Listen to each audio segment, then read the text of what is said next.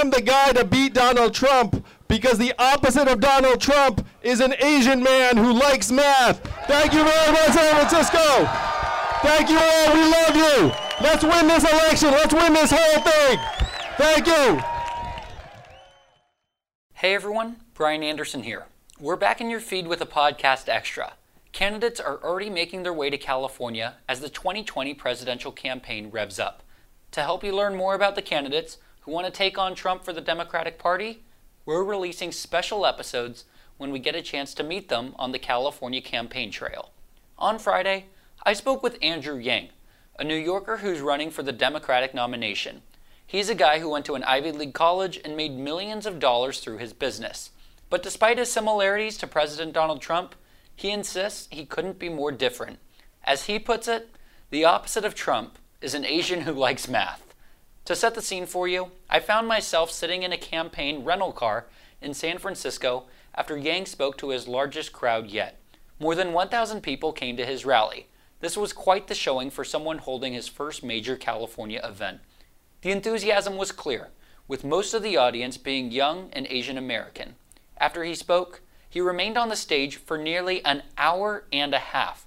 He took selfies with those in attendance and refused to leave until he shook every person's hand. Since an appearance last month on the Joe Rogan Show, Yang's campaign has received a substantial uptick in support. He's received donations from more than 65,000 people, which secures him a spot on the Democratic debate stage. Central to his campaign is a plan to give all Americans $12,000 a year, which he calls the Freedom Dividend. I spoke with him to learn more about it, as well as how he plans to generate support in the state. All right, enjoy the show. 5, 4, 3, 2, 1. We are not going to have a circus here. Well, we just left pleasure. Paradise. For paradise. Can you please hug me? Do not worry, Dutch is not here today. We clearly learned our lesson. These are not ordinary times, and this will not be an ordinary election.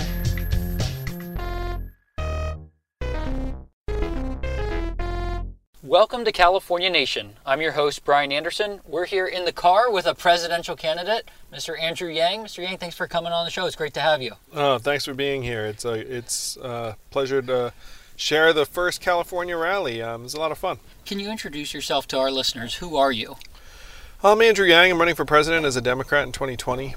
And I'm an entrepreneur who believes that the reason why Donald Trump's our president today is that we automated away 4 million manufacturing jobs in Michigan, Ohio, Pennsylvania, Wisconsin, Missouri, Iowa. And now if you're here in California in the Bay Area, you probably agree that what we did to those jobs we're soon going to do to retail jobs, call center jobs, fast food jobs, eventually truck driving jobs, and that the forces that brought Donald Trump into the White House are just going to get stronger.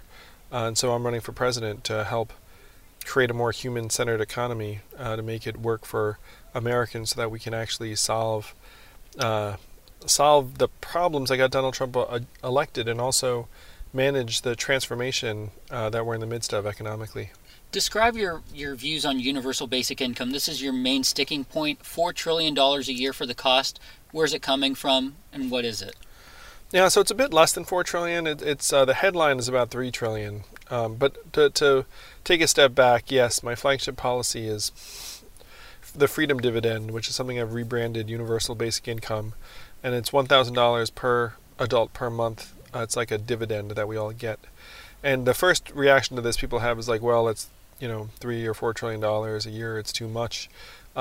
For context, our economy is $20 trillion, up $5 trillion in the last 12 years, and the federal budget's $4 trillion. I'll give you some big numbers.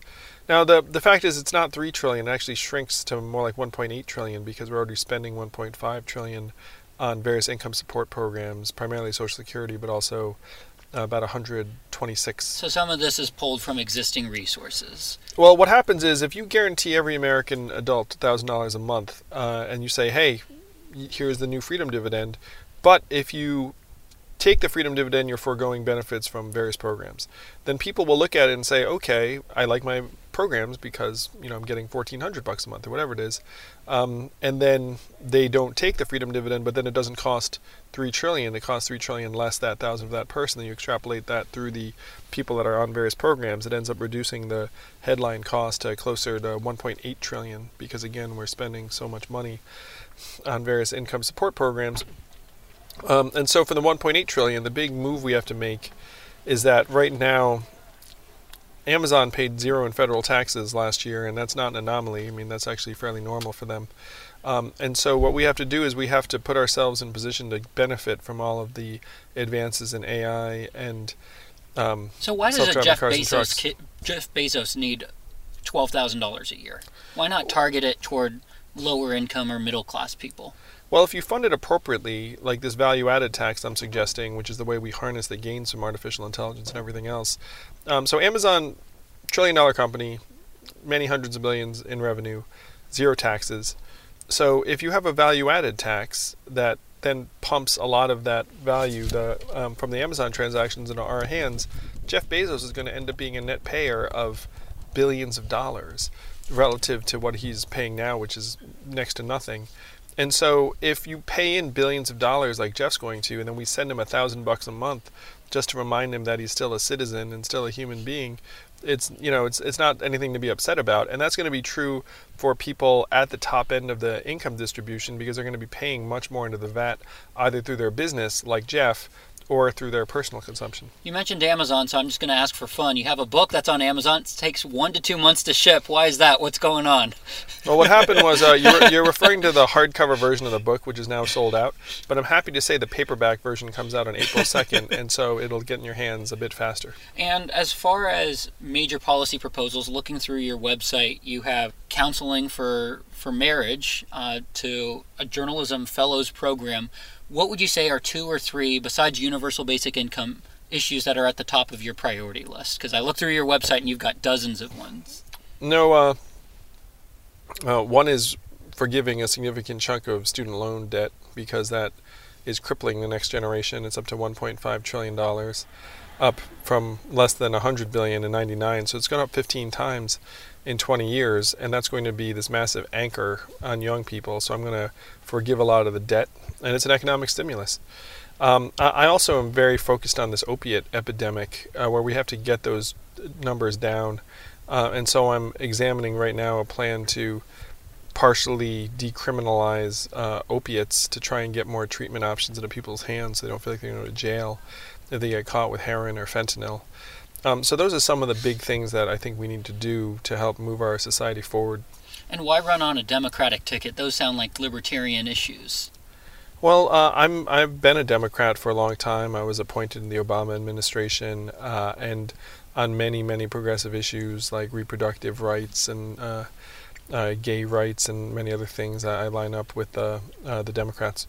So I want to get to another issue that's very personal for you. Your family came from Taiwan, and you mentioned in your immigration policy that you want a pathway to citizenship, but you want to make sure that people are it seems like there's sort of a merit-based system for it. Can you walk us through your immigration policy, and would your parents have been able to come to this country and live here legally under your policy? Yeah, they would have because they came here to study, and one of the things I would do is I would staple a green card to the diploma of any international student who graduates from one of our universities because it doesn't make sense to educate someone and then send them away to compete against you. So I'm happy to say my parents would have had that work out. But there are many, many people here in the U.S. that are not like coming in as international students, and we need to have a pathway to citizenship for people who are here and undocumented. So I'm very pro-immigrant generally because, I think immigrants make our country stronger. And as far as taxation policy goes, have you had any idea of what your ideal tax brackets are in an ideal world? Well, certainly they'd be more progressive than they are now, and so we take the top tax rate up. One thing I'm passionate about is that we have to not advantage capital gains relative to labor.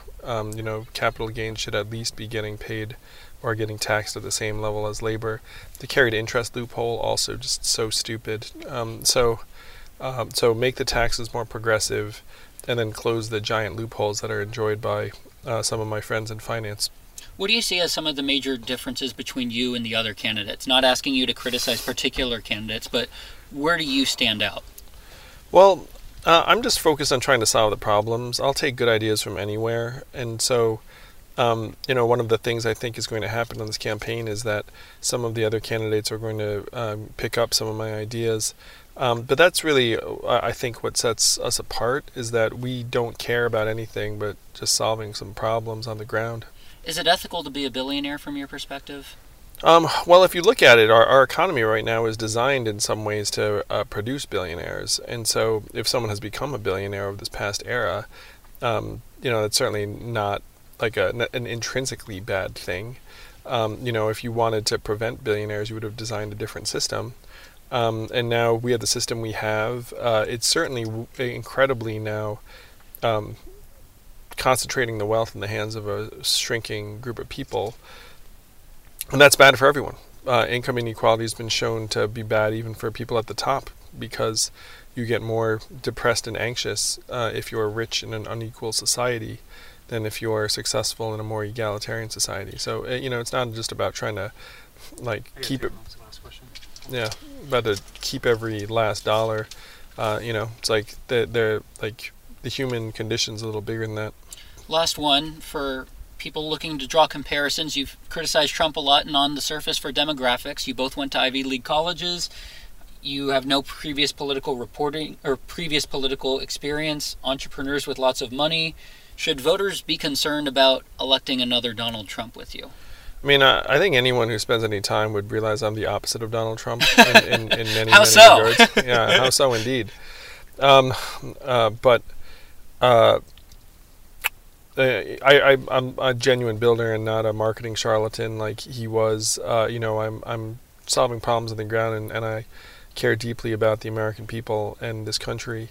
And Americans can tell the difference immediately. It's like you just spend any time and you realize that we have completely different visions for the country and completely different priorities and operating styles, where I love to elevate people, and I don't care about who gets credit. I just want to push things forward, and I think, unfortunately, Donald Trump is from a different school.